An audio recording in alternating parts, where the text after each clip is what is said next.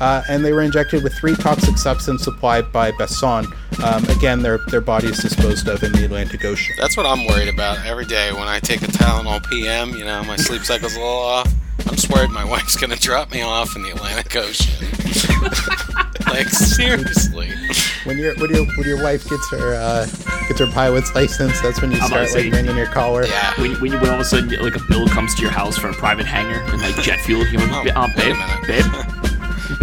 are we taking a trip? I'm glad about your new hobby.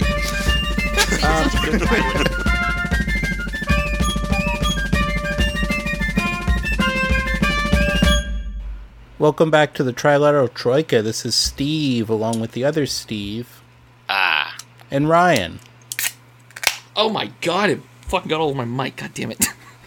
That's what she said. Listen, this is gonna be, I can't wait to talk to you in like 3 days when you've like destroyed your computer because you're so sick and tired of trying to edit these 3 together, because we didn't start this the same way as we usually do. Nah, we're good.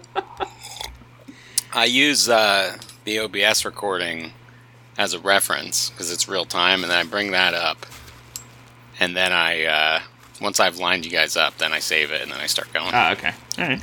It takes 5 minutes because then I can individually. I don't take content out really. Mm-hmm. I just take out like huge pauses or like you drop the N word like every 5 minutes. Like, no, I end up taking out like. You're not supposed to tell them that, man. We're gonna get canceled. I'm gonna get canceled now. I take out big pauses and I take out like voice peaks from like someone dropping something or something like that. Okay. All right. What are we talking about? Speaking of voice peaks. Speaking of puberty. So today we're going to be talking about a little something called Project Coast. Okay. You got me. So Project Coast What's that? was a secret project that was carried out by the government of South Africa in the 1980s. A great government, if we remember back. Yeah, so very Zeph. Very sort of progressive, amazingly, for human rights, the 80s in South Africa, right? That's what we're talking about, right? Yes. To sort of set the scene of before Project Coast takes off is that on April 24th, 1974, in Portugal, they have what's called the Carnation Revolution. What happens in Portugal is that since the 1920s, Portugal had been ruled by a fascist dictatorship called the Estado Novo. The current leader at that time was Marcelo Caetano, who had very briefly been the leader of it. A dictator named Salazar had been the leader for a long time. He's sort of a contemporary of Francisco Franco. And very much like Franco, he dies around the same time. You said this is called the Carnation War? It's called the Carnation Revolution. Carnation Revolution. Okay. It's also the name of a funk band from the 70s. Well, I was actually going to say, was this fought over powdered milk? Downtown Carnation Revolution. Well, the carnations as the flower, because what happens is Carnation instant breakfast. So this was FTD Florists and 1-800-Flowers assault on the carnation industry in South Africa. But what happens in Portugal is that a group of army officers, many of them Marxists and socialists, they sort of formulate a plot to overthrow the government, because at this time Portugal is trying to hold on to all of its colonies in Africa, such as Angola, Mozambique, places like that. That even though Portugal itself is not a very wealthy nation. They're still conscripting people and desperately trying to hold on to these colonies that are sort of these huge battlegrounds full of insurgency movements that are usually armed and funded by the Soviet Union. So what is stopping other countries that we've talked about before, like King Leopold and Belgium, from just kind of, if Portugal is not one of these powerhouses, what is stopping them from going in and saying, we're taking this, we're gentrifying this, this is Belgian colony now? Well, this is the 70s. Everybody else is jettisoning their colonies or losing them because they don't have the money to take them. So jettisoning them. So which go into space.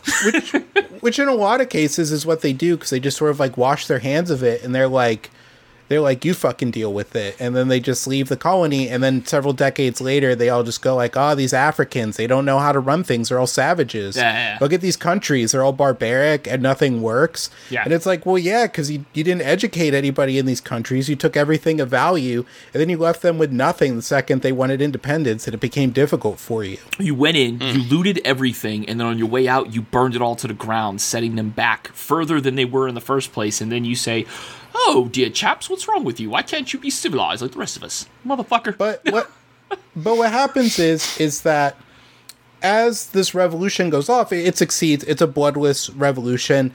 The officers are able to sort of like seize control of the government, and everybody sort of like acquiesces to this because they're just tired of this like terrible fascist government that's been ruling Portugal for about 50 years. And after that period, they decide that they're just going to cut all of their colonies like free because they're like, we don't want these anymore. And it's not so much that like this is becoming difficult for us. It's more that like we're the new government. Like we should have done this a long time ago. These people deserve independence. We're just going to give you independence. One colony they have is Macau, which is the city that's across the Pearl River Delta from Hong Kong. For instance, they have to go into an agreement with China that they'll give it back to China after about a 20-year period. I believe 25 years is because it's about the same as Hong Kong, because China is just not ready to take on this colony. So they're like, all right, we'll keep holding on to it and sort of prepare them to be integrated back into China. But with Angola and Mozambique, they don't really have that sort of setup because they're just these African colonies, and they don't want to just like, it wouldn't be right to just like give them to these other like African governments that are like nearby them. Right. Like the people who live there want to be their own country, so they're going to let them be their own country. Okay. But what happens is Angola, this causes a period of instability because there are three major factions that are sort of vying for control of Angola in this vacuum that's left by the Portuguese pulling out. Remind me of my geography, and where's Angola in Africa? Angola is sort of to the northeast of, or northwest, I'm sorry, of South Africa. God, Google Earth is brighter than my future. Jesus Christ. Because if you look at... Oh, okay. That's pretty big. That's a pretty big country. Yeah, because to the south of Angola is Namibia, which is which for a long time was a German colony, but after World War I, South Africa sort of held on to and didn't let go of. Because essentially when Germany lost its colonies, Namibia became, or what is today Namibia, which was then called Southwest Africa, became like a protectorate of South Africa, that they were just sort of like to manage it in the meantime, but they never sort of really wanted to give it back, and they never integrated it into South Africa. So they are there in Namibia. And Mozambique is on the opposite side of South Africa. It's on the it's to the northeast of South Africa. Okay. It also borders Zimbabwe. Yeah, I see the Democratic Republic of Congo, Namibia, Zimbabwe, Botswana, and Namibia. When everyone says Botswana, I think of the Animaniacs song. Oh my god. Oh man, yeah. Oh. Just like when Steve said Project Coast, I just heard dun dun dun dun dun dun dun dun dun dun dun dun dun. And you'll remember from our previous discussions is that up until 1979, Zimbabwe is Rhodesia and is currently embroiled in a civil war where the white minority is trying to keep control of the country and sort of keep its monopoly on power. Steve, they were trying to not be replaced. That's what I've heard. Hey, Steve, listen. You know how good Rhodesian camouflage is? Stop. You can't even find it on a map. Oh, my God. How, any of that shit went on is just beyond me, how evil people are. Oh, yeah, it's disgusting. That's why I laugh now. So everywhere to the north of South Africa at this time is either in the midst of a civil war, fighting either in the case of Rhodesia, which is sort of like a mini South Africa with an even smaller white minority at the sort of helm of the state, is embroiled in a civil war against Africans, or is in the process of either being handed over to Africans, or is in a civil war between Africans.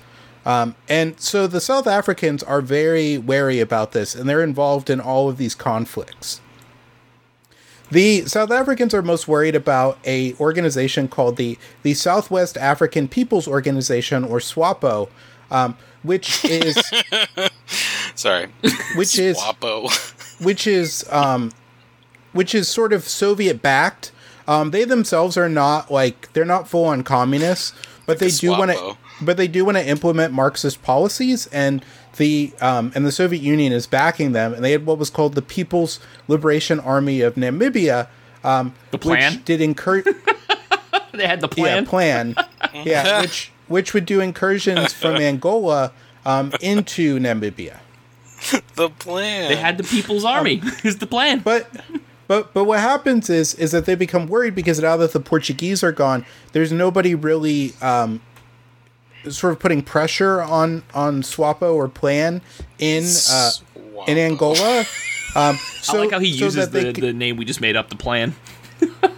That's sort of what people refer them as by the acronym instead of saying out the People's Liberation Army of Namibia. Steve, you need to say the whole thing out every single time, because I'm gonna be like, wait, what's the plan again? Yeah, and if you refer to the KGB, I want the whole thing. I saw Spies Like Us. It's a set of words. They're real long. Oh man. So when the Portuguese leave at the end of 1974 in Angola, they have what's called the Alvor Agreement, which is a sort of agreement between these three nationalist groups in Angola, which are the People's Movement for the Liberation of Angola, the MPLA, the National Union for the Total Independence of Angola, UNITA, and the National Liberation Front of Angola, which is the FNLA. There are way too many acronyms for this episode already, but okay.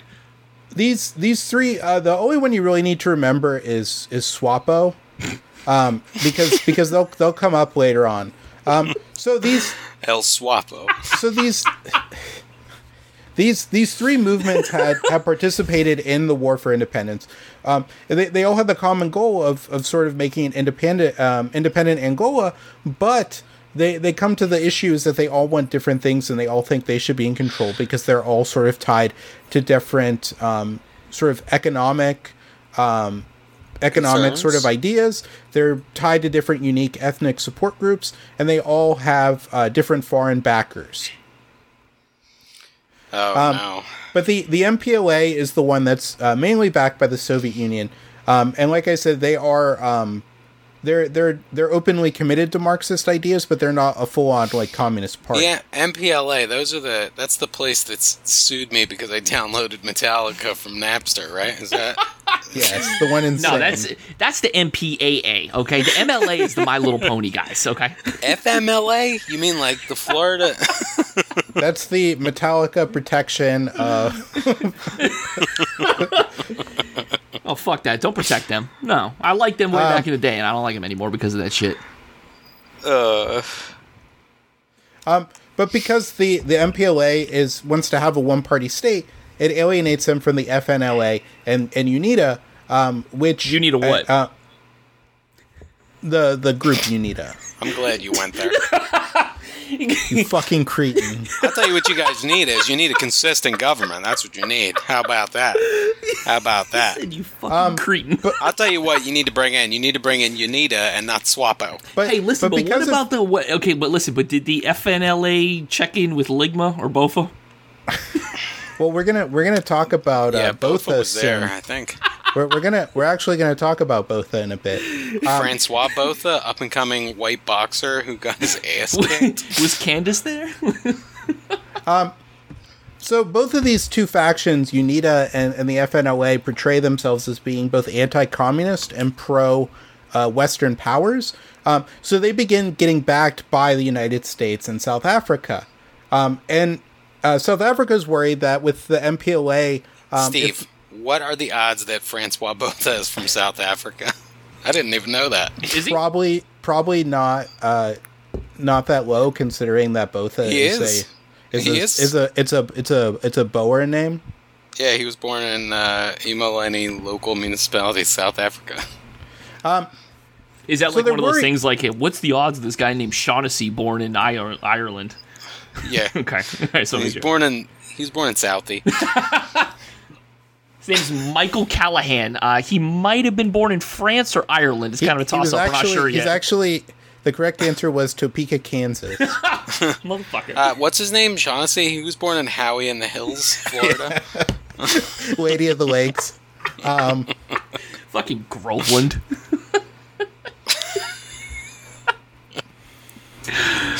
It's not even any groves. You're not even good enough for Claremont. You're in fucking Groveland, bro. Get out of here.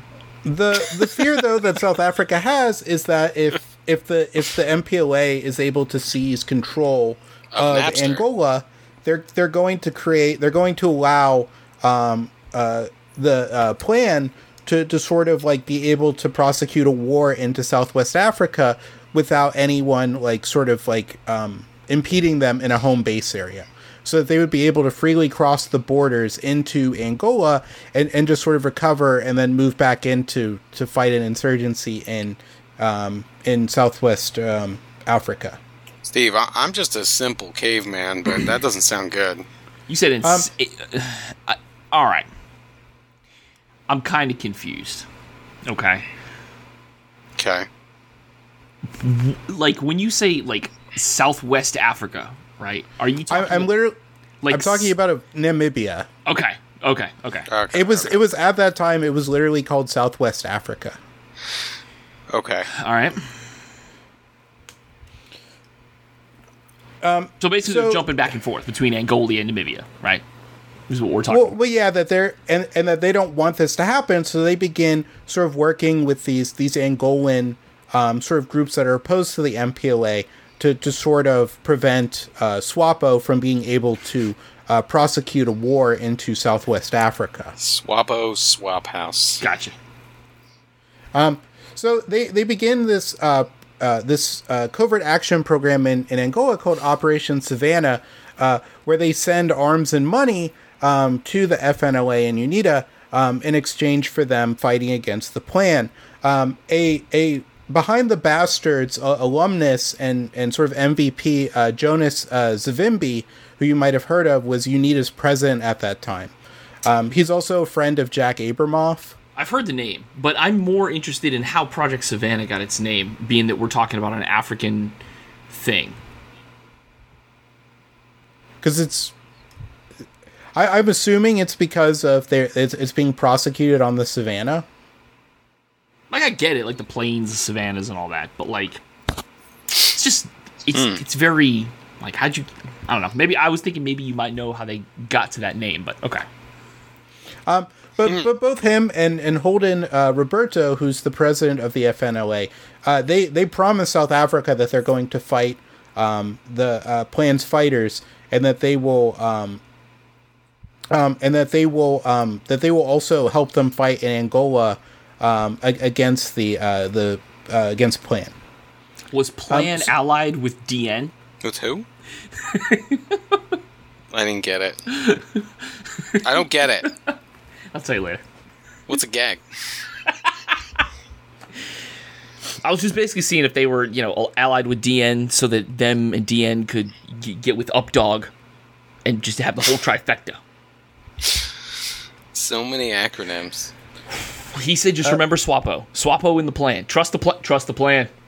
And that they're sort of allying with, like, the groups are allying with two are, like, not, like, good groups. Not that any group, like, in these types of civil wars are usually quote-unquote good groups, but these are, like groups that occasionally carry out, like, atrocities. If we're taking sides, whose side are we on this one?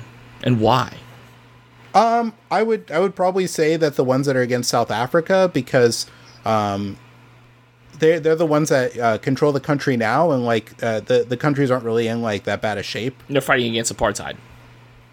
Yeah, they're fighting because remember this is like apartheid South Africa, Yeah. and the reason why South Africa wants to become involved in this because they want to make sure that the countries around them are sort of like moderate, Western friendly, like puppet governments, because they're worried that that if it's not, that they could support, like the African the ANC, the African National Congress, and that could threaten apartheid.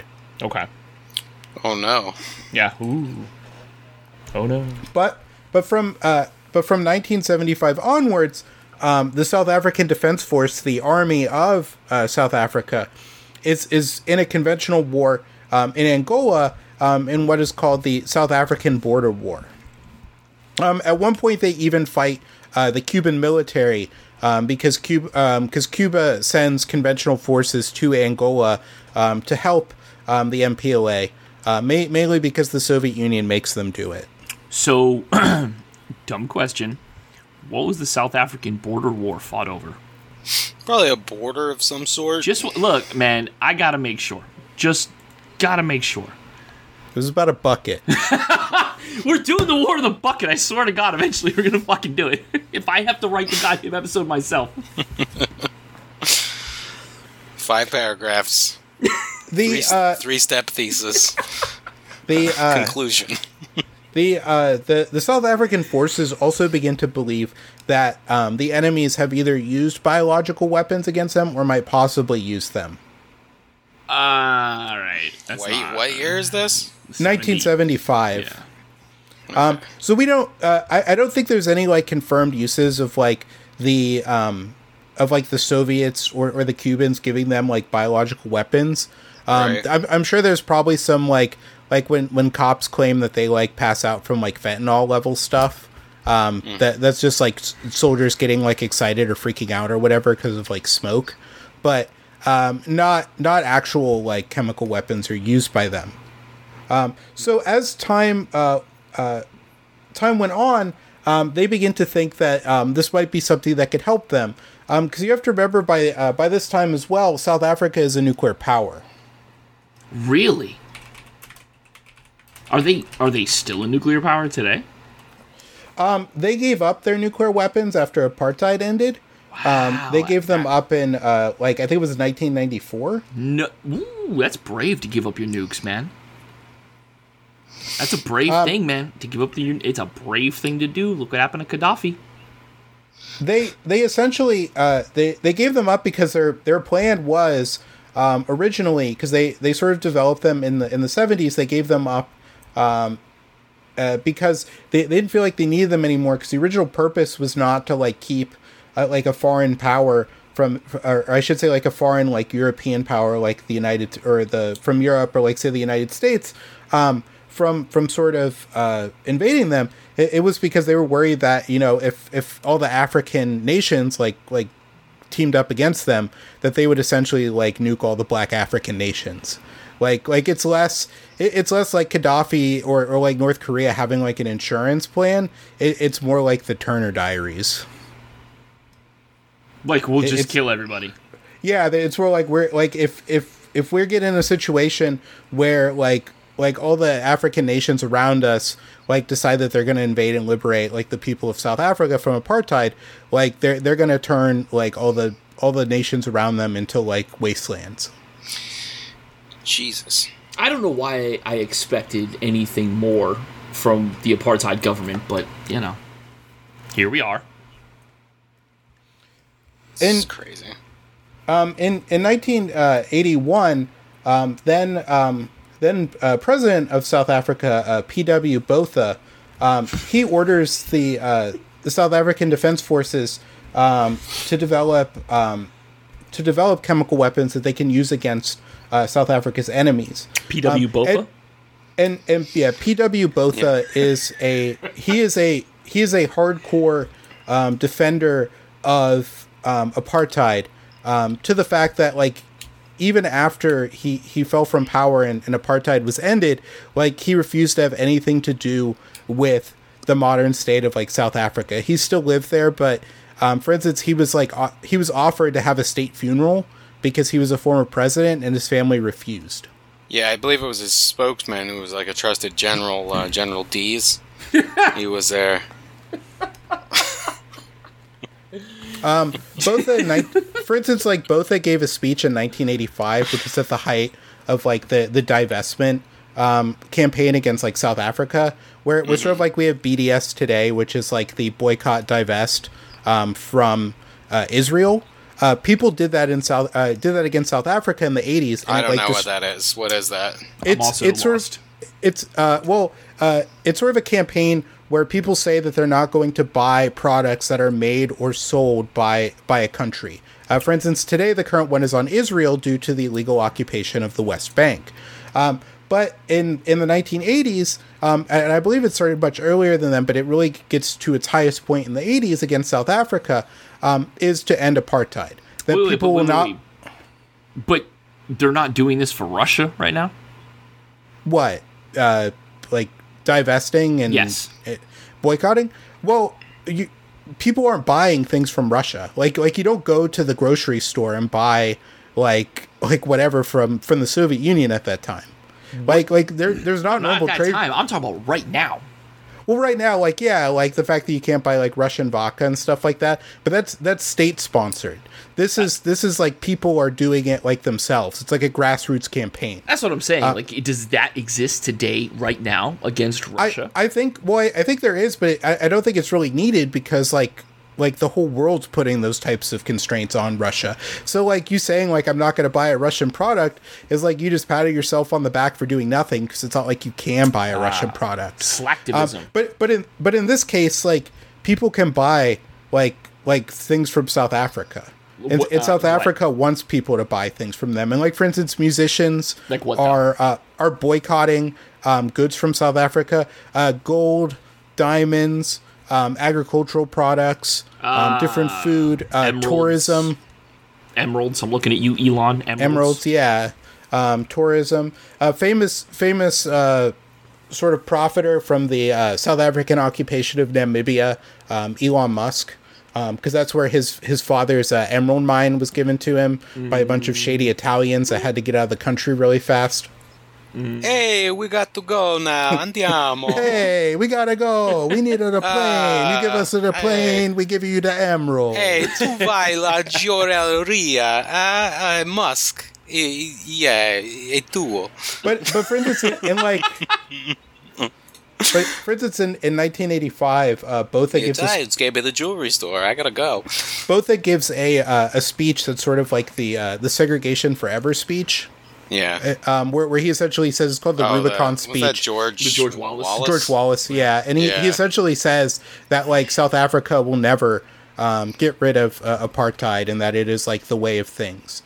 What did you say that the he essentially said? He said Botha said that that apartheid would like never end. That it was like the natural way of things and it would go on forever. The thing is like, you know, with these people, they get bogged down in their own systems, and they've been raised and inculcated and grown up into it. And one of the worst traits of humanity is that we overvalue what we know. That's it. So you end up anchoring to it. So a lot of these guys were just brought up in that, and that was their fight. Well, they're not even looking outside of the world. For them, that is the world, and that works, and there is no better way. Because it's not necessary. Well, it even goes beyond that because he's also a member of like a secret society that's expressly for having like the Boers dominate like South Africa. It's a combination. Yeah, he's gone into like lunacy level then. It's like because you have to remember when they talk about like white South Africans, there's usually the main sort of groups in South Africa are the Boers who are descended from Dutch settlers from like the 16th century onwards, and then you have the sort of like the what they call the Anglo settlers who are people from like the UK. And the people from the UK are sort of like on the outside as well because, for instance, the Boers they speak their own language, Afrikaans, and Afrikaans is based on like Dutch, but they also sort of have this nationalist sentiment where they say like, well, actually it's its own language. It's not Dutch, even though it's pretty much just like a somewhat antiquated version of Dutch. It would be like if Quebecois were saying like, no, you see, our language is distinct from French. Okay. And it's part of them building this sort of identity, and they don't like Anglo-South Africans as well, because the Boers had always been trying to throw off British colonial rule. So which is another reason why they're so good with sticking with apartheid, is because they didn't want to have connections to like the British to begin with, who sort of like put pressures on them that the government of South Africa, when they became independent, should not have been dominated by the white minority. It should have been an equal government where the majority, in this case the Black Africans, could control the country. Okay. But what Botha does is he has the South African Medical Service division set up. His personal doctor, a Dr. Wouter Besson, a cardiologist by specialty, to visit other countries to sort of explore and study their use of chemical weapons. I've heard the name Wouter Besson before. Yeah, there's a reason for that, and I don't want you to look it up because sort of the turn the story has is better that if you just experience as we go. Okay. Look, my hands are visible. I'm not looking anything up. I won't type. So he returns and he gives a recommendation that you can see me on the camera, you asshole. I really hope I didn't just screw up my microphone.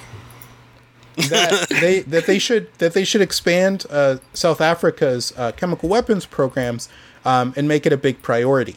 We're talking about. Oh God! All right, now I remember why I know. I don't know his story, but the minute you said chemical weapons, I remember now why I know the name. Because he developed them or some shit. He did something. In 1983, they established Project Coast with Besson as the head of the program. So a lot of what he worked on is still secret today. So in 1981, we know that when he was working for the physician of Botha, that the Surgeon General of South Africa hired him to work and form the 7 Medical Battalion, which was a specialist unit. His job was to collect other countries' chemical and biological warfare capabilities information, and this is sort of what became Project Coast. Right. And this is in the 80s, right? Yes, this is like at the beginning of the 80s. He should have plenty to work with, especially after World War I with mustard gas, and then World War II. Granted, in the United States, we're not barbarians. Those tests were completely useless to us. But I mean, this clown probably could have pulled something out that he wanted. He gets a little more contemporary with that, and who he gets help from, because he one of the main sort of countries that he studies for the to develop the program around is Iraq. Because remember, at this time, Iraq is embroiled in the Iran-Iraq war. Yeah. So Iraq is using chemical weapons. Yeah. Like they're, as a modern army, they're using modern chemical weapons. Right. So he recruits around 200 researchers from around the world, and he receives an annual budget of around $10 billion in 1981 money. You say million or billion with a B? Million. Okay. They don't have that many Krugerrands. Yeah, they don't have that many Krugerrands for that type of budget. Saddam's got the gold, goddammit. This program is illegal under the International Bioweapons Convention agreement that South Africa is party to. So much like when South Africa developed nuclear weapons, them developing this is actually illegal. This is not illegal under international law for them to be developing these weapons, because South Africa expressly promised that they wouldn't. Yeah, no shit. This is like the equivalent of the United States just flagrantly breaking something in the Geneva Convention. I'm not going to say that we don't already, but just flagrant thumbing their nose at the Geneva Convention would be the equivalent. The Project Coast largely is largely based around 4 sort of front companies, which are Delta G Scientific Company, Rudaplat, research laboratories, Protechnic, and one called Infladel. In 1989, Infladel splits into two companies, the D. John Truder Financial Consultants and CEFMED Information Services. And South Africa as well has a number of like shell companies in like Luxembourg and in Europe that they're sort of like running all their money through. And one thing because they're doing these illegal programs and also to get around like international sanctions. Okay. So, and they use these as well to distance them from the military and also to procure chemicals that they're going to use for the programs they're going to work on. Basson was given pretty much like free reign to do whatever he wanted to. Delta G was the primary company that did most of the research, production, and development of the chemical agents, while RRL developed the chemical and biological pathogens and was also allegedly involved in experimenting with genetic engineering. In the 80s? Better and better. In the 80s, yes. And some limited engineering. Bro, they were trying to do it in the 40s, man. In the 30s, they were trying. I mean, they weren't successful, obviously, by any. There's a main reason why they're going with genetics. It's not like they wanted to make like a super soldier. Largely, one of their earlier things they want to do is sort of sterilize the black population of South Africa. Wow, that sounds familiar. But just last time I heard that people want to do that, it was just for the Jews. Damn, why does it sound so familiar? South Africa, what are you getting up to down there, South Africa? Well, this is also sort of programs that were either carried out like by either unknown or known to sort of like local members of the United States government involving like Puerto Ricans and Native Americans, where hospitals, like anytime like a woman would come in for a medical procedure, she would end up getting like a hysterectomy or a tube tied or sterilized. Yeah. Whoops, you got sterilized after you had a baby and you didn't know it because we put you under for a C-section. Whoops, we sterilized you. Our bad. Whoops, doctor just slipped the knife. Whoops, your uterus is gone. Sorry, ma'am. So Protechnic is a large nuclear, biological, and chemical warfare plant, which was designed to develop defenses against chemical weapons. Infladel was mainly focused on financing and administration of the other units. It's a questionable name for our company. And also channeling funds between the military and the research facility, so acting as a middleman. And a lot of these companies, the employees that work there are not aware of what they're working on because, like, for one, in order to have a conspiracy, you can't have, like, all these people knowing. And two, it's very easy to, like, hide these things because, you know, people are just shipping things and they're not really putting everything together. Yeah, if a whole shitload of people know a secret, then it's not a secret. In the 80s, it's believed that Basson is, and the project itself is involved in a number of assassinations that are carried out against anti-apartheid movements. These include leaders in South Africa, Angola, and Namibia, and that there are also claims that these chemical weapons were used against troops in those countries by the South African Defense Forces. Now, is this confirmed or is this just suspected? There's a lot we don't know, but that like some of the stuff we do know. And for instance, that Basson would regularly cooperate with what was called the Civil Cooperation Bureau, which is sort of like sounds like the Snitches Bureau is what it sounds like. Well, it's more akin to like a Gestapo type organization. Their goal is to essentially like disappear people. Like they're the people who disappear anti-apartheid activists, assassinate people, that type of thing. Okay. So their primary mission, they're a counterinsurgency unit that was under the defense minister at that time, Magnus Malin, and we know for a fact that they were involved in many killings to sort of defend the regime.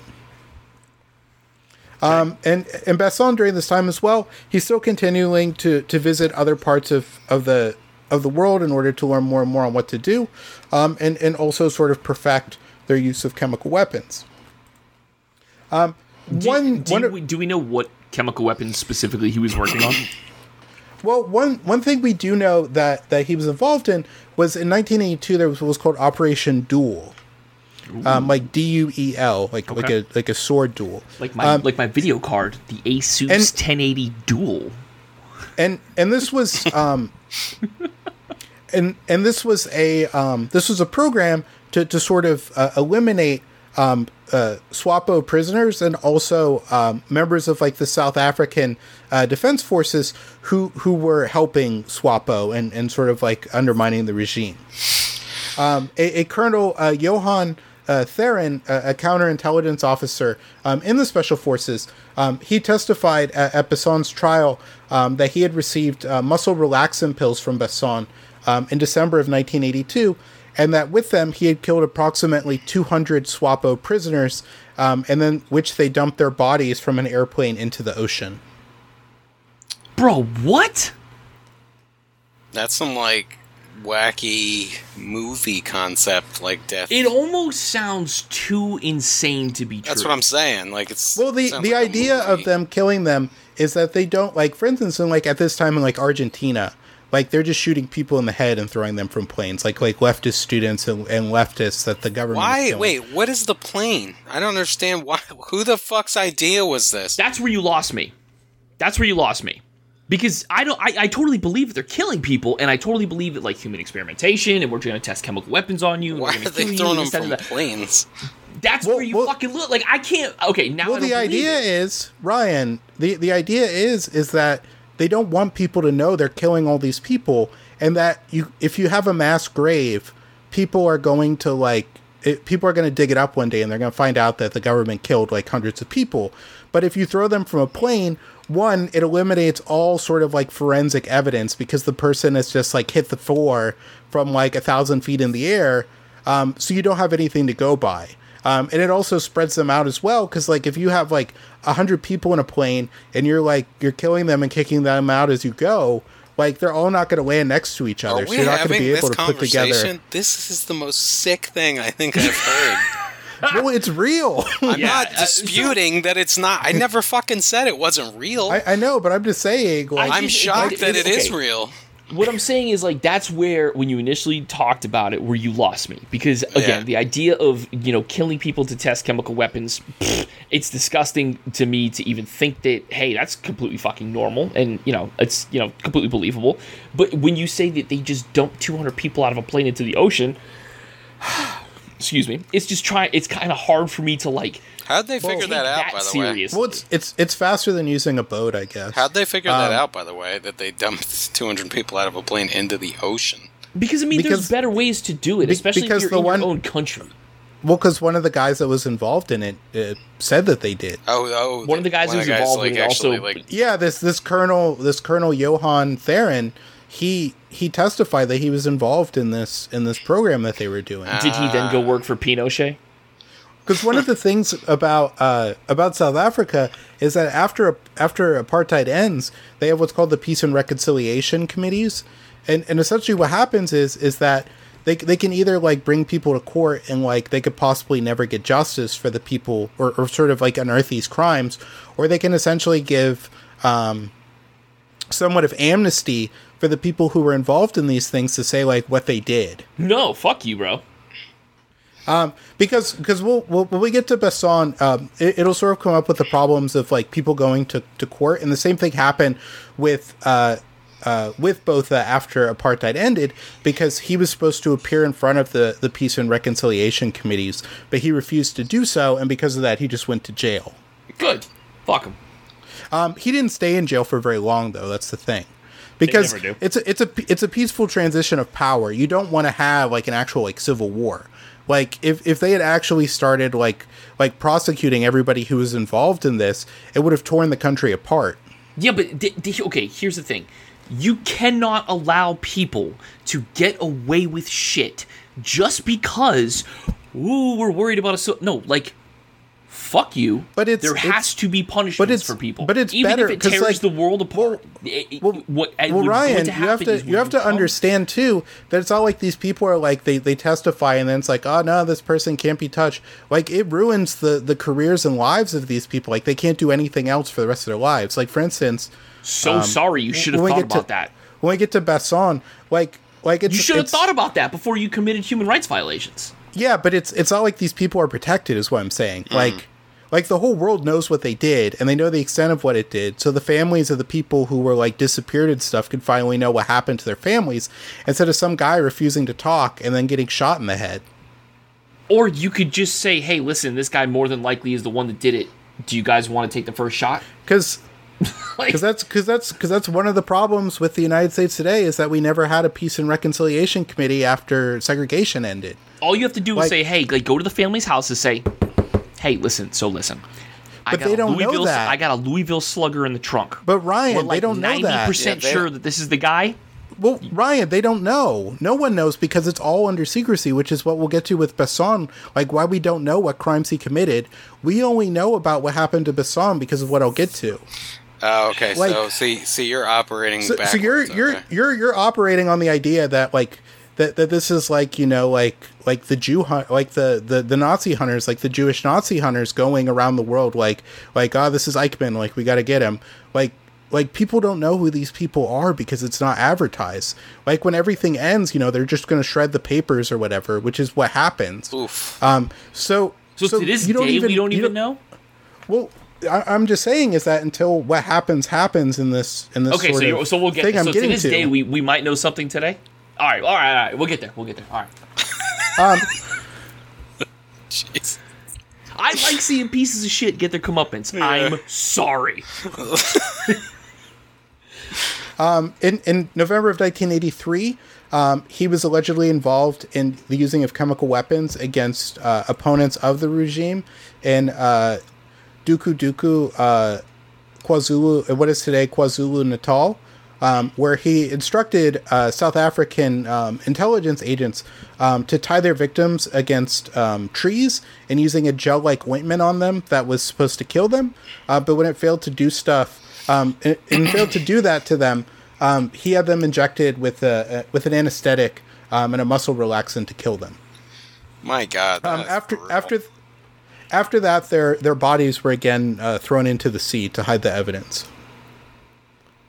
In 1985, 4 SWAPO detainees were held at the Reconnaissance Regiment headquarters, and they were given sleeping drugs and soft drinks taken to Lanseria Airport outside Johannesburg, and they were injected with 3 toxic substances supplied by Besson. Again, their bodies disposed of in the Atlantic Ocean. That's what I'm worried about every day when I take a Tylenol PM. You know, my sleep cycle's a little off. I'm just worried my wife's going to drop me off in the Atlantic Ocean. Like, seriously. When your wife gets her pilot's license, that's when you start ringing your collar. Yeah. When all of a sudden like a bill comes to your house for a private hangar and like jet fuel, you're like, wait a minute. babe, are we taking a trip? I'm glad about your new hobby. Such a good pilot. I'm so proud of you. Wait a minute, you don't have enough gas to go on this trip. What's going on? Ow. One of the areas that they began going into in the mid '80s, which was sort of brought to light by a Dr. Don Goosen, who was a managing director at Rotoplot Research Laboratories between 1983 and 1986. He told this in an interview with the BBC and Tom Mangold, the BBC reporter, that Project Coast had been given a project to develop a contraceptive that could be given clandestinely to black South Africans. What? The first one was to develop a quote-unquote vaccine for both males and females, but that could sort of sterilize them after it was delivered to them. But they couldn't really do this without making them aware that they had been given such a substance, and because of it's somewhat difficult to do that by an injection, they were never able to come down with a process.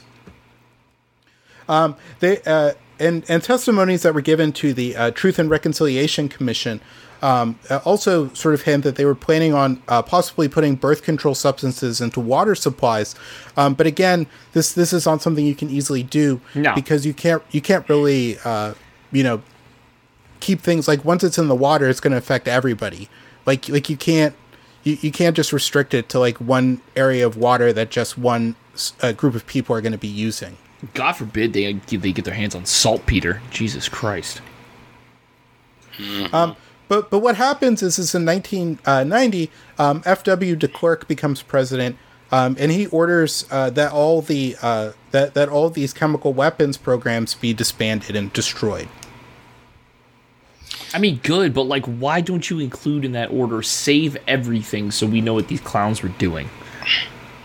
Well, because remember, they're also guilty of violating international law. Like, he is, like, de Klerk, while he is not, he's opposed to South Africa, or he is opposed to apartheid. Mm-hmm. But he himself is still, like, essentially a patriot. Ryan, de Klerk was also part of the problem, and he was violating the law.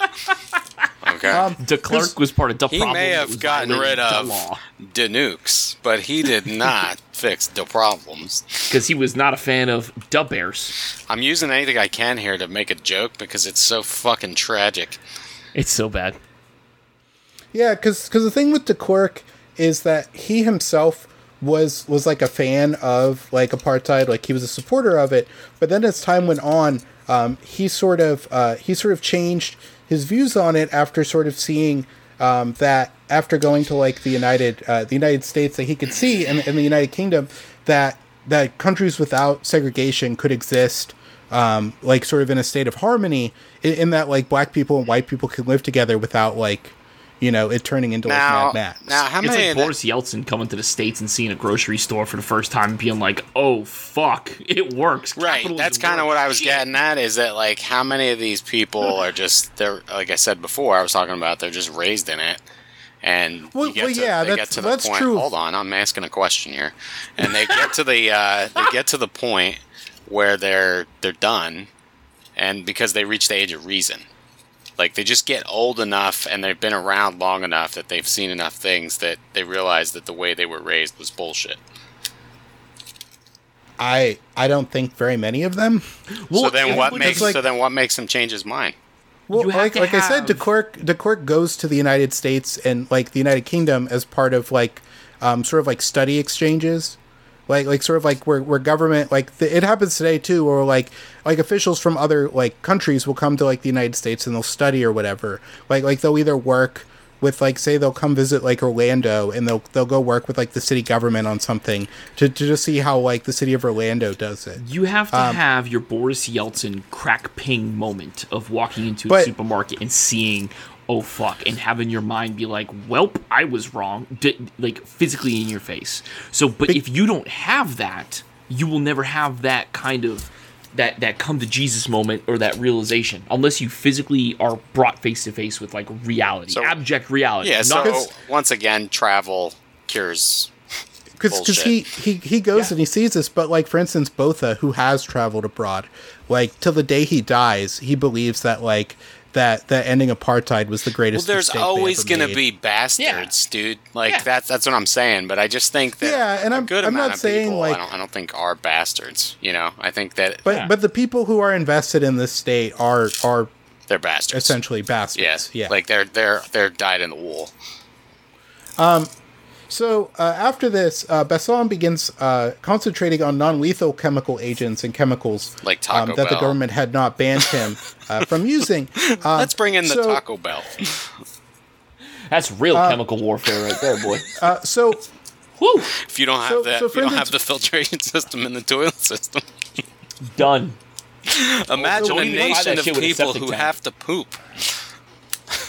But one of the things that is that's believed that they did was that they had sold large amounts of ecstasy and mandrax to drug dealers in communities that were active in the anti-apartheid movement. Wouldn't ecstasy just make people feel better? Wait. What is mandrax?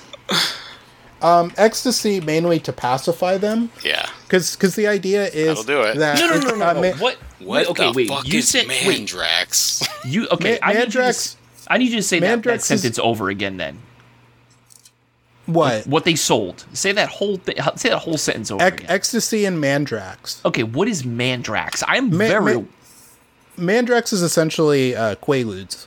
Okay, I was gonna say I'm okay. intimately familiar with what But- ecstasy is, but I've never heard of Mandrax, and that's probably because it's Quaaludes and it's a little bit before my time. Well, apparently, like Quaaludes are like done. Like you can't. Yeah, you can't. get No, them anymore. they like not you even could- illegally. Yeah. No. You could. They don't even make them since I believe like the mid '90s. They haven't made Quaaludes. It's not like poppers where there's that one guy, that one like gay guy keeping the keeping like the VCR head cleaner factory going. Now that's look at so that's not to say that you cannot get your hand on Quaaludes, because I know for a fact you can. But what you're getting your hands on may or may not be effective at all, because while medicine has expiration dates, and while it's actually good past its expiration date, this is not medical advice, BT dubs, but medicine is good past its expiration date. It's basically when the company says that it's going to be its peak effectiveness. Yeah, it's efficacy. But you could, yeah, to this day, you could still buy Quaaludes. It's just you would probably have to take like 6 or 7 times what the dose is to get the same effect. Yeah. But then you might fuck up and have one of those Quaaludes, those ludes, as we like to call them, and it might just still be potent. It Isn't might that be what full happened in The efficacy. Wolf of Wall Street? No, because back then they were actually still getting good. No, good the whole Quaaludes. point was that they couldn't get the original ones anymore.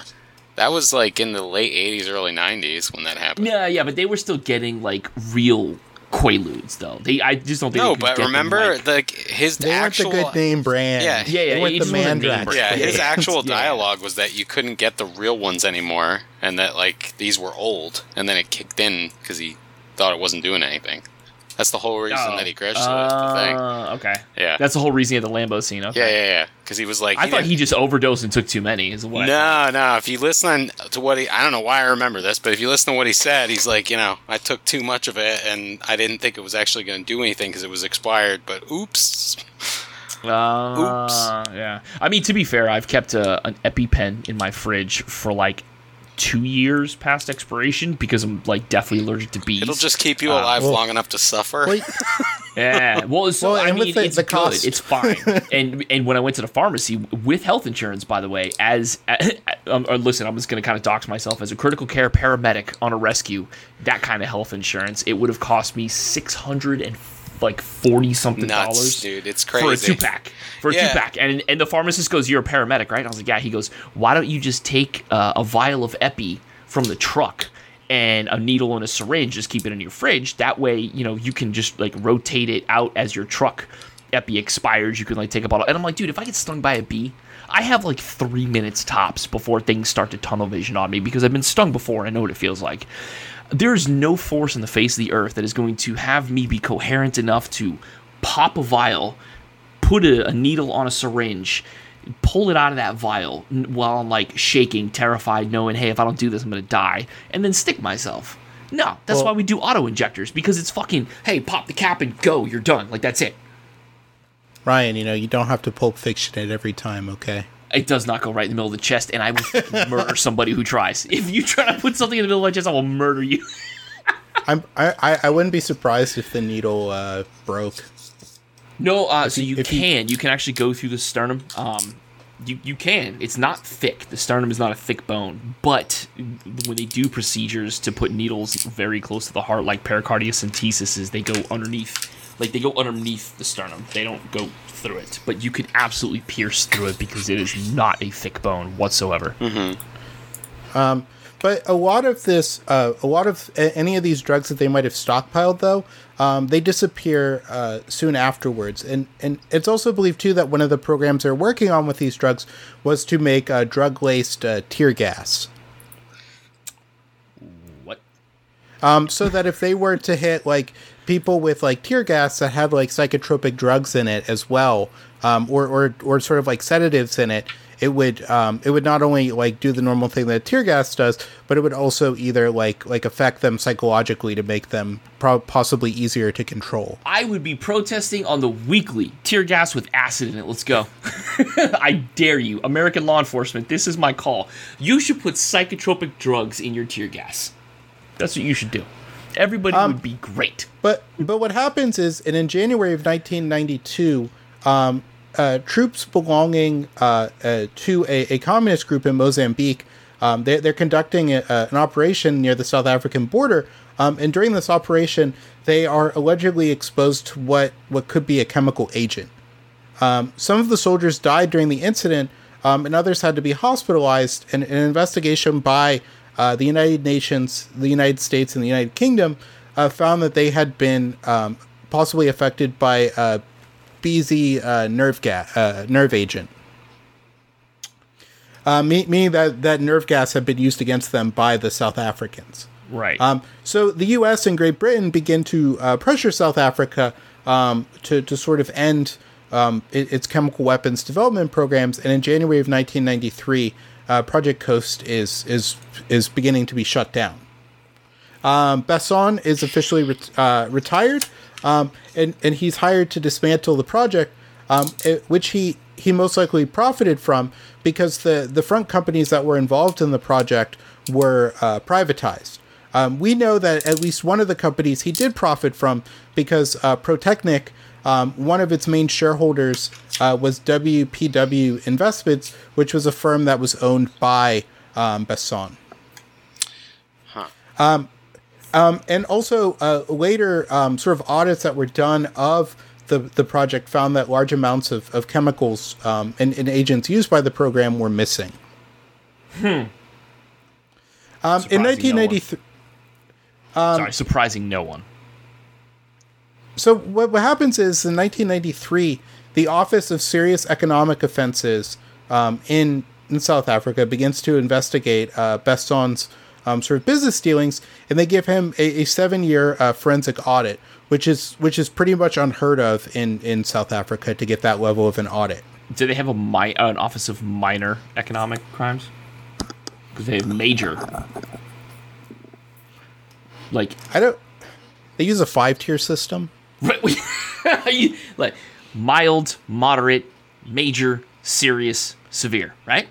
You know the smiley face chart the doctor has? They use that. Yeah, point here to how you're feeling, Tucker. They need who's the guy from the Weather Channel? Is it I'm going to say Jim Caviezel. I know that's not right. Jim Caviezel from the Weather Channel. It's very hot today. Jim Cantore. I'm very cross. I'm very cross about the weather today. Jim Cantore fucking 5-tier system over here. I was saying someone who's insane. Who was struck by lightning like 2 times during the making of the Passion of the Christ. Yeah. I don't know. Mel Gibson swears by him. Nah, guess because Mel Gibson's fucking insane, dude. What the fuck? Yeah, that was my joke. What kind of weed did you take today? Mel Gibson is super crazy. Oh, God, yeah. In 1995, the South African government hired Besson to work for a company called Transnet, which is a transportation infrastructure company. And it's believed that this was done possibly for sort of covert motives. You expect me to believe the whole company's trans? It works better with the Trans-Siberian Orchestra joke. Where it's like, you expect me to believe the whole orchestra's trans? Jesus Christ. Listen, I fucking love that joke, dude. That's a great joke. That's a clean joke. Yeah, there's nothing wrong with that joke. And one reason why this is also brought into question is because between 1993 and 1995, Besson he visits Libya, and it's believed that he might have sold them chemical and biological weapons secrets. In what year? So, from 1993 to 1995. So it's believed that they might have possibly sort of done this to keep an eye on Besson. But like Libya? Yes, believable. Yes. Believable. So in 1995, the government of Nelson Mandela rehires Besson as an army surgeon, and this is again believed due to U.S. and British pressure to sort of keep an eye on him so that he's not selling his like knowledge to powers like Libya. Careful.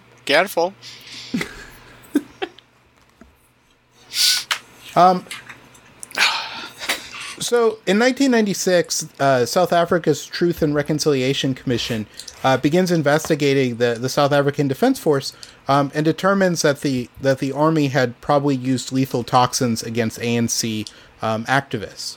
What is the ANC? Because I forget. The African National Congress. Ah, okay. So Nelson Mandela's party and sort of like the resistance movement against apartheid. Right. Okay. So and during these hearings, it sort of comes out that Besson is sort of connected to these attacks. You don't say. And in 1997, the CIA informs the South African government that Besson is intending to leave the country and that they should, prevent him from doing so. I mean, the CIA is not, I guess, all bad. They're just 99.9% bad. But at least they're giving them the heads up, like, yo, this war criminal, he's trying to run. Grab him. Well, I think they're mainly worried about the fact that, like, the guy who was running the biological weapons program for, like, a decade is going to probably go abroad and sell his services to powers that the United States does not like. Doesn't matter. Enemy of my enemy and all that. So what happens, though, is that Besson is arrested in a sting operation in Pretoria in 1997, where it's found that he has 1,000 ecstasy tablets on him that he is attempting to sell in a drug deal. So, and listen, guys, listen. This is Nori, the rapper. This is something that I have, once again, intimate knowledge about in the state of Florida. Every tab of ecstasy, if you get caught with it, if it is positive for heroin, is a potential charge for manslaughter. So, if you get caught with a 10-pack, which is 10 ecstasy pills, and those ecstasy pills test positive for heroin, because not all of them do, if they test positive for heroin, that is 10 counts of manslaughter that you have. It potentially, if the state's attorney really wants to go to the mat with that. You don't have to worry about this with Besson, because the thing about Besson's ecstasy tablets are that the purity of them is around 98%. So it's just pure MDMA, which is fine. You get a prescription for that shit. Which usually street ecstasy that you buy, it's in the mid-30s. If you're lucky, Jesus Christ, yeah. Yeah, if you're lucky, but apparently that's like the average. So he's not just selling ecstasy, he's like the Walter White of like ecstasy. This is like the glass grade ecstasy that he's like selling, which he's probably really good at, because he's been making this, professionally for the South African government for a while. Yeah. So if you go overseas to Europe, I don't know if you could still do it right now in 2022, but I know that you could go over there and get a prescription for MDMA. And they were little tiny purple pills, and they came in a blister pack of 8 to a pack. And you could buy as many as you wanted. It was almost like a Mexican pharmacy. And, like, I'm not trying to say it to be funny, but if you go to Mexico, you can literally just buy it over the counter, whatever the fuck you want. But in Amsterdam, you can't buy it over the counter, but you can get a prescription like it's nothing, right? So people would fly over there, buy a metric ton of pure MDMA, like pharmaceutical grade, fly back over here, and then just turn that into ecstasy with the cutting agents and everything else, and just make an obscene amount of money on it. Okay. But what happens is that after he's sort of arrested, when they turn over his car, they find that he had hundreds of secret documents related to Project Coast in his in his vehicle. I feel like John Oliver, like with the button, we got him, like the we got him button. So they begin the Truth and Reconciliation Commission begins to investigate it and believe that that Besson had sold his secrets to foreign governments. Welp, that's grounds for execution, is it not? Because they also turn over. I don't believe so in South Africa, and we'll get to some of that. Okay. Because you're only. Treason is like treason like that, like where you're executed for it, is only if you're in a time of war against a foreign country like that. Really? Yeah, that's the only time if you aid a foreign power during or an enemy power during war. That's usually the only type of treason for most like democracies that will get you like a death sentence. So theoretically, in Minecraft, if you sold national secrets to Iraq in Minecraft, you sold national secrets to Iraq in 2022 because we're not actively at war with them. It technically would not be like a capital crime or treason against the United States government. It would be a high crime. You would go to jail for a while. A capital crime. A capital crime is. Yeah, they're not gonna execute you. But now, if this was 2004, and I did that, I would be on the chopping block Theoretically. Yeah, Theoretically. if you did during that brief period where the Iraqi government still existed, if you did in that 26-minute window, right? you just committed that level of treason in that short window. Okay, so you have to actively be like an act. Okay, does Congress have to say like active, like we are declaring war on this country for that to get educate me, because I feel like it depends. Okay. Because I don't think anyone in the United States has been executed for treason in like since before World War I. No matter how much they may have deserved it. Yeah, like usually they just go to jail for a long time. And like oftentimes too, what usually happens with like spies for foreign powers is that like they go to jail, and even if it's not a power we're at war with, for instance, there's Israeli spies that have been arrested in the United States. And what usually happens is that they either eventually get released as sort of like a gesture to that country, or they're traded for like an American prisoner that might be in that country. Okay. All right. And in 1997, with the help of the Netherlands Institute for South Africa, they're able to they're sort of able to go through all the files that they're sort of recovering from him, because essentially what was happening is that when Besson was told to like destroy files, which is like a normal thing that happens on secret projects, he was making copies of them for his own like personal use, either to sell them or to use them as like an insurance plan, most likely. Okay. So while he's supposed to be like cooking the books, he's not, and it's sort of like come back to bite him because he tried to make money off of selling ecstasy. And then he gets tied up in this, and this is how we all begin to learn about the full extent of like Project Coast, and even that we don't know the complete extent of Project Coast, but like a good idea of what went on. Yeah. I feel like this is gonna be a two-parter. Do we know the full extent of it now? This is not a two-parter. We don't. Oh. So you're gonna blue ball me like that, bro? Yes. It's like, yes, I fucking am. So at this time as well, other offices within the South African government, such as the Office of Serious Economic Offenses, the National Intelligence Agency, and that I think in the United States, Gauteng, the Office of Serious Economic Offenses, that's just Congress, right? Yes. Wow, that was a the good state joke. of Texas is what that's called. Yeah, a state of any state. and the local Gauteng Attorney General Special Investigation Team are also looking into him. So because all these different groups are looking into him, it slows down the. This is in 1997. Okay. So this is all sort of slowing down the investigation. And Besson appears before the commission on July 31st, 1998, and gave evidence for 12 hours. And then he was introduced by Aqua's Barbie Girl, being that this was 1997, as he walked in, like his walk-up song was Barbie Girl. It's 97, bro. That's what they were listening to. It was a wacky time. That and Puff Daddy's "I'll Be Missing You." Okay. So, and throughout this as well, his lawyers constantly interrupt the questioning with sort of legal technicalities, and that it's sort of made out though from him giving evidence that he was the primary decision maker in Project Coast, and he should be put on trial for that. Okay. So on October 4th, 1999, Besson trial, his trial begins in Pretoria, and at that time in the South African media, he's referred to as Dr. Death. Now what is he? I vaguely remember that. That's it. That's what. Yup. Mm-hmm. What is he? What are the charges? He faces 67 charges, including drug possession, drug trafficking, fraud, embezzlement of a total of 36 million rand, and 229 murders and conspiracy to murder and commit theft. Please, because so I can't remember, but because I definitely, now that you said Dr. Death, I definitely remember this, like hearing about this guy. Please tell me that they made him dance at the end of a rope for this. So he refuses to seek amnesty from the Truth Commission, and And the prosecution presents 153 witnesses, but the case soon begins to like turn against them.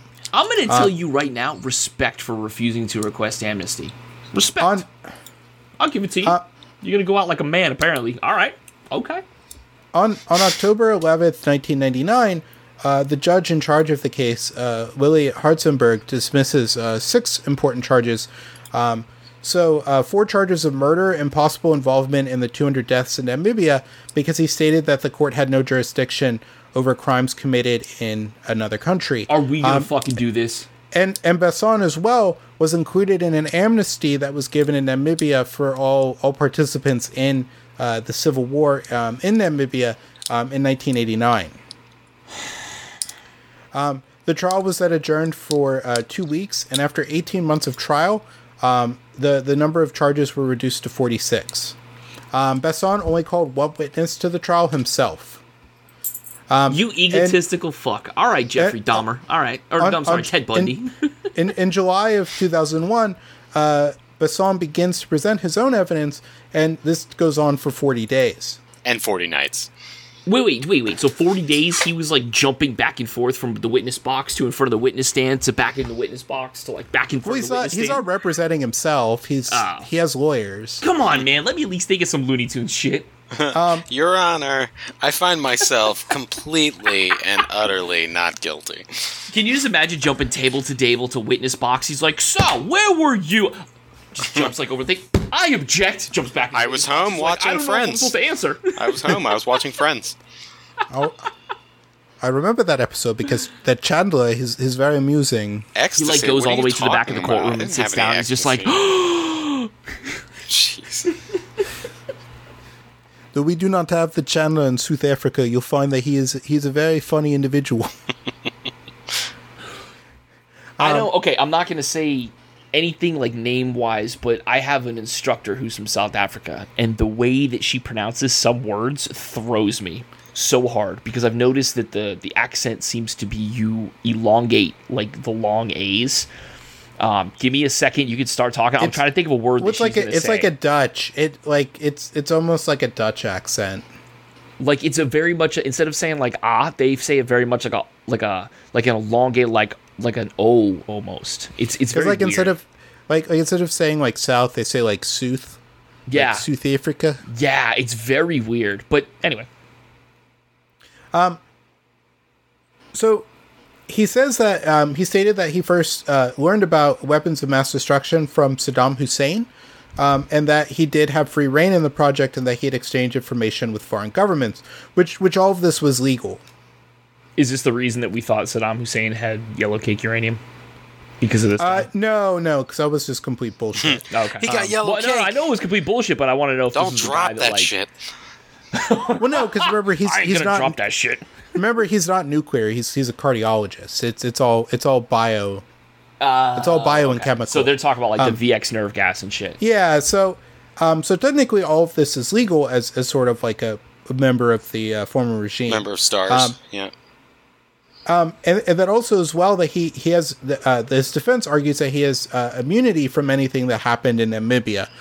Due to the amnesty that was given to all participants in the war there. How about this? I wish the judge would have just been like, yeah, how about also get fucked? Like, I don't care. Get fucked. And in his judgment, the judge called the state's case, quote unquote, fragmented and confusing, and that it was largely superficial, hoping to convince the court of Besson's guilt in a manner which fell far short of the standard of, quote unquote, beyond reasonable doubt. And Hartzenberg also stated that the government had decided of what the truth of the matter was and urged the court not to believe anything that contradicted the state's version of the truth. The trial itself lasted 30 months. The state tried to appeal the judgment due to legal inaccuracies, but the Supreme Court of Appeal of South Africa refused the order to retrial in 2003, and a step reserved for appeals that had no chance of success. Through the documents that were recovered and testimony and interviews that were given, we sort of got a bigger idea of what went on in Project Coast. Again, there's still that we don't know about what happened here, because a lot of this is just from individuals involved in it, and sort of anything that could lead to the wider full picture of it has most likely been destroyed. Okay. We know that they began creating progressively a larger variety of lethal chemical weapons and biotoxins, and also defensive measures to use against those. So biotoxins, we're talking about things like ricin, botulism, like real nasty shit. All right, Burger King onion rings. Bro, listen. Go ahead. Never mind. I won't even get disgusting. Go ahead. So initially, they were originally used as intended as sort of like a last resort in combat, as in that if they were like pulling out, they would booby trap it with like chemical or biological weapons to kill who took the position. This is sort of based on the Soviet technique of doing this, and that the devices that they used were designed to look like ordinary objects, but had the capabilities of poisoning those who were targeted for assassination. Transformers. More than meets the eye. For instance, they would also use a technique the Soviets had developed using like umbrellas and walking sticks that could inject somebody with a poisoned pellet, and syringes disguised as screwdrivers, and also poisoned like drinking vessels like beer cans and poisoned envelopes. That's so fucked up, bro. If you can't win, like, straight up, doing this deceitful, underhanded stuff is not the play, man. Not the play. So, despite the order to destroy a lot of this, too, we know that not everything that was involved in the program was destroyed by the time that the trials ended, which sort of led to fears that it could end up in the hands of terrorists. Oh, you don't say. An impoverished nation with highly valuable chemical weapons. Wonder what could happen there. In May of 2002, a Dr. Don Kusentha, the former head of South Africa's biological weapons program, contacted the FBI and offered to exchange existing bacterial stocks from the program in return for $5 million and immigration permits for him and 19 other associates and their family members. He asked for too much.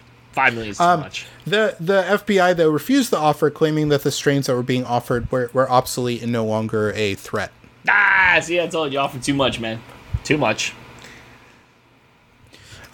We know that the South African chemical weapons program investigated all kinds of chemical weapons, from the standard riot control agents, lethal nerve agents, and anti-cholinergic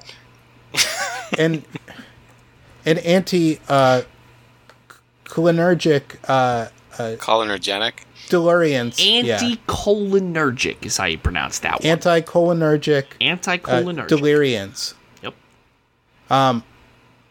And these are all things that were researched by any country that sort of like carried out chemical weapons research. Anticholinergic poisoning. A lot of times, what we worry about is farmers that use like fertilizers and things like that. Not that they're trying to make a bomb or anything, but if you come in contact with some of these, anticholinergic agents, they use the mnemonic sludge that they teach us is how you identify somebody that has like that kind of an overdose. What's it mean? Sludge, each one, it's an acronym. So you got salivation, so they're going to be drooling a lot. Like, it's just that constant drool. Okay. Lacrimation, so your eyes are gonna be watering, you're just crying. Urination, so you'll be peeing. All right, so like how is this different from me waking up in the morning? Because also D is defecation. Well, that'd be the same. See? Wait, so this is a shitty. What's G? Gastroesophageal or gastrointestinal. All right, we're still on board for my mornings. What's E? Yeah, and E is emesis, if I'm not mistaken. So you're gonna start puking everywhere. So there you go. There we go. That's it. There it is. So basically, you didn't hit bingo. I could be sludged up anymore. Yeah. Yeah, you're just gonna want an emergency case of Mylanta available. You just smash the glass. No, listen, it's not good, man. It's not good. I've seen one person go into the ER with it, but it's oh god, they would not look like they were having a good time, man. They did not look like. Well, it doesn't sound like it. Whatsoever. I'm usually pissed off in the morning. Like we have things that are like treatment, and we know how to treat it, but it's still like oof. Brutal. Yeah. Ooh. Yep. Organophosphate poisoning. That's what I was thinking. That's what they have is organophosphates. Yep. But the difference between South Africa's program and the other ones is that they sort of went this avenue of using them to suppress internal dissent. So they would use as essentially recreational drugs such as like MDMA, ludes, cocaine, coffee, and other medicinal drugs such as diazepam, midazolam, ketamine, succinylmethonium, and tubocarin as like incapacitating agents as well. So diazepam is Valium. Yep. You know what Valium is. Midazolam is Versed. It's basically a sedative. It'll put you to sleep real good. Ketamine, you guys know what ketamine is. It's kind cat of tranquilizers. Yeah, it's an anesthetic. Yeah, it causes you to hallucinate. It does. In high doses. In high doses, it will. Succinylmethonium is also known as succinylchloride. Succinylcholine is what we use for paralysis on the trucks if we're going to intubate somebody. So it will paralyze your body and your respiratory drive, so you can't breathe. Sucks them. Barely know. The thing about it is, you're still awake because it does not put you to sleep. Right. It just chemically paralyzes. Right, because if it puts you to sleep, then the high would be not worth it. So you get the gray experience. No. That's what I'm saying. It's not a drug that you can get high off of. It is literally a paralytic. That's all it's designed to do is paralyze your entire body. Right. You can't even. Yeah, like an anesthetist has the two drugs. One paralyzes you and one puts you to sleep. Yeah. And the funniest thing is our professor way back in the day taught us, he goes, so the two drugs are etomidate and succinylcholine. And you got to remember it. You got to do one before the other. You got to go on a date with etomidate before you can get sucked. Succinylcholine. You got to go on a date before you get sucked. That's a good mnemonic device. But you know what? I've never forgot it. That's why it's a good mnemonic device. Mnemonic devices are vulgar as hell because it's disgusting, and if you think about it, fuck you. But oh my god, it's been great. I've never forgotten. Yeah. Because remember, like, because they could also use like cocaine as well to like to sort of like also discredit people. Like to make people act like irrationally, like essentially like Howard Hamlin, like secretly drugging, like secretly dosing people so that they like, so that they like slowly lose their sanity because you've been like secretly dosing them for a while. Yeah, kind of like how they did Lizzie Borden with morphine. This is a true story. Yes. Yeah. Lizzie Borden, of axe murder fame, they were dosing her with morphine. But alleged.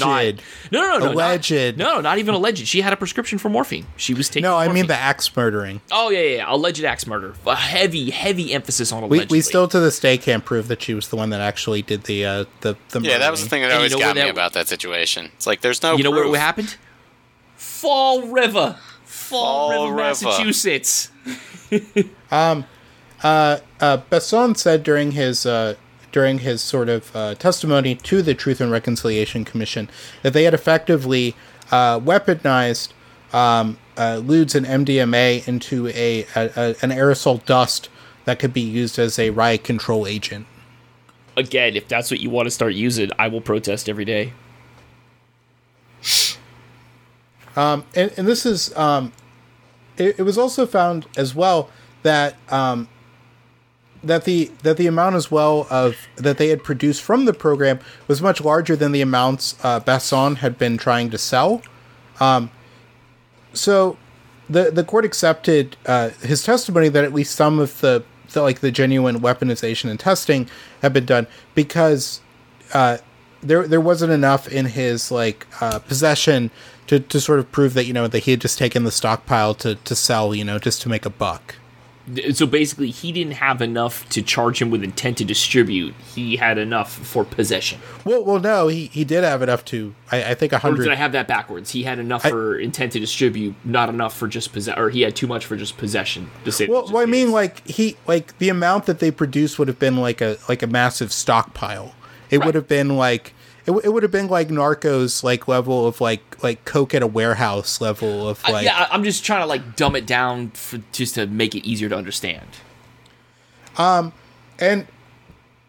it was also found as well that they had taken venom from such snakes as the black mamba to research to use it as a weapon and also using different forms of bacteria as well as a toxin to use against targets. They're going to use Kobe Bryant's cum as a weapon? Wow. Sorry, there goes the NSFW label right there. If I leave it in. You're an asshole. I want that to be the opening. Kobe Bryant's comes, though, and that cannot be the opening. But it can sure as hell end things. It's going to be in the Facebook descriptor. No. You better hope you're not banned from Facebook when this episode comes. Fucking guy. So we do know from we do have the purchasing documents they used that reference things such as the snake and purchases of and uses of biological agents such as anthrax,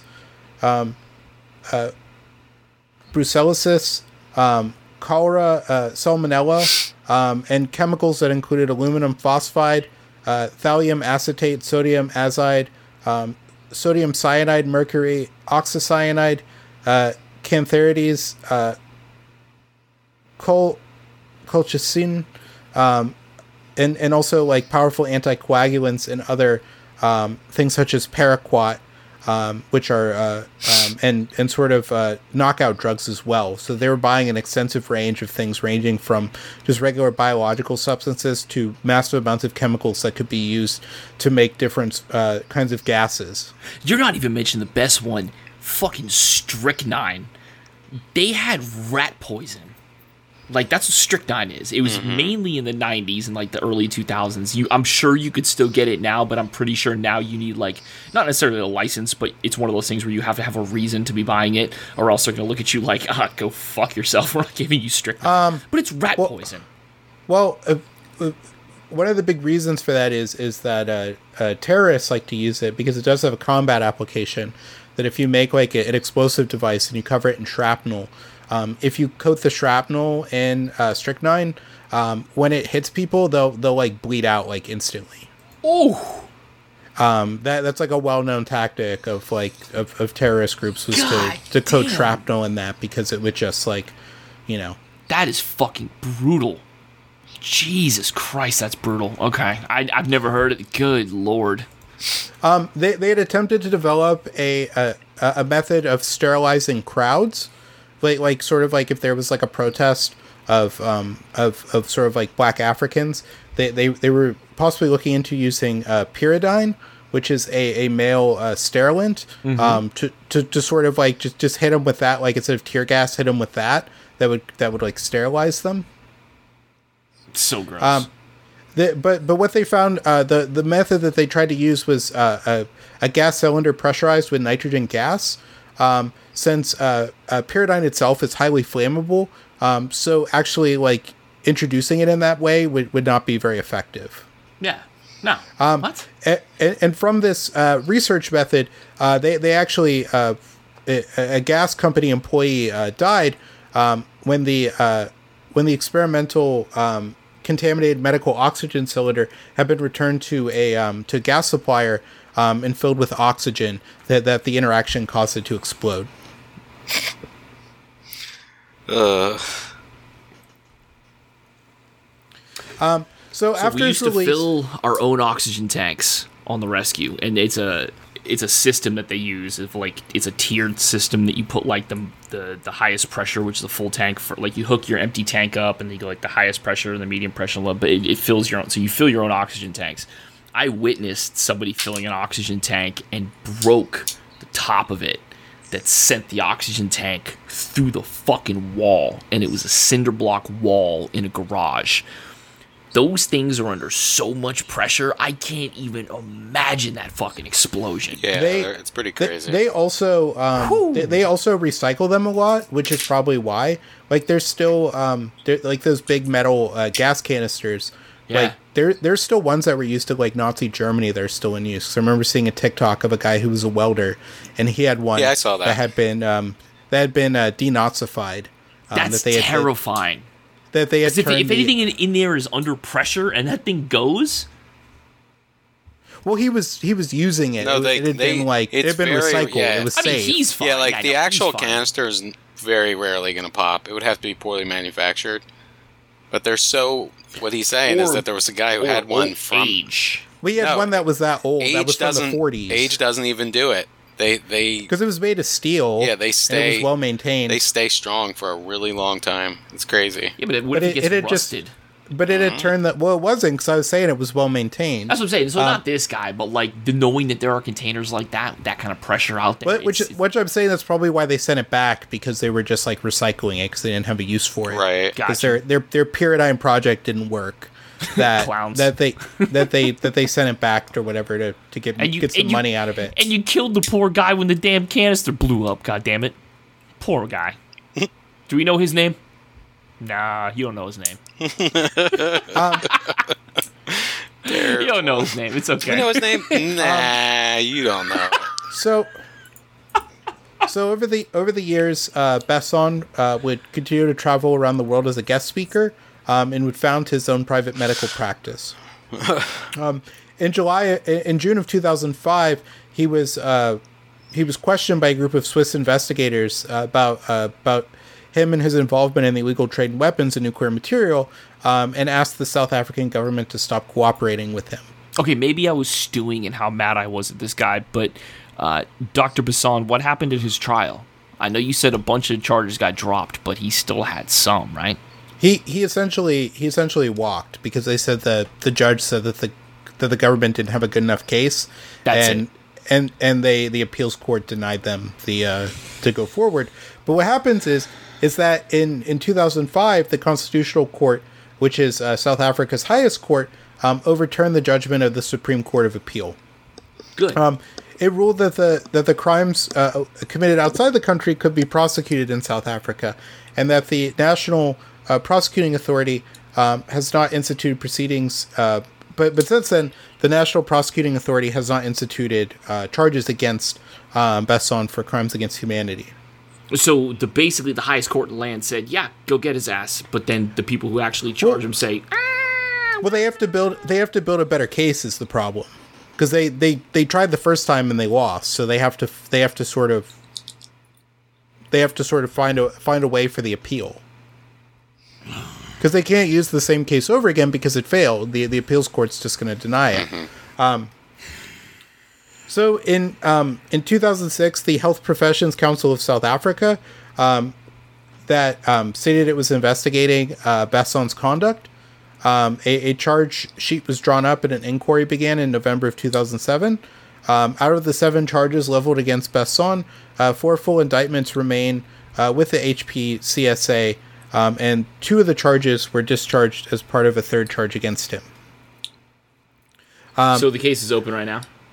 So in May 10th of 2010, Besson petitioned an application to the South African High Court to have the charges against him declared unlawful, unreasonable, unfair, which the judge found that there was no evidence to suggest that the council was in any way biased or prejudiced against the doctors, so that they could proceed.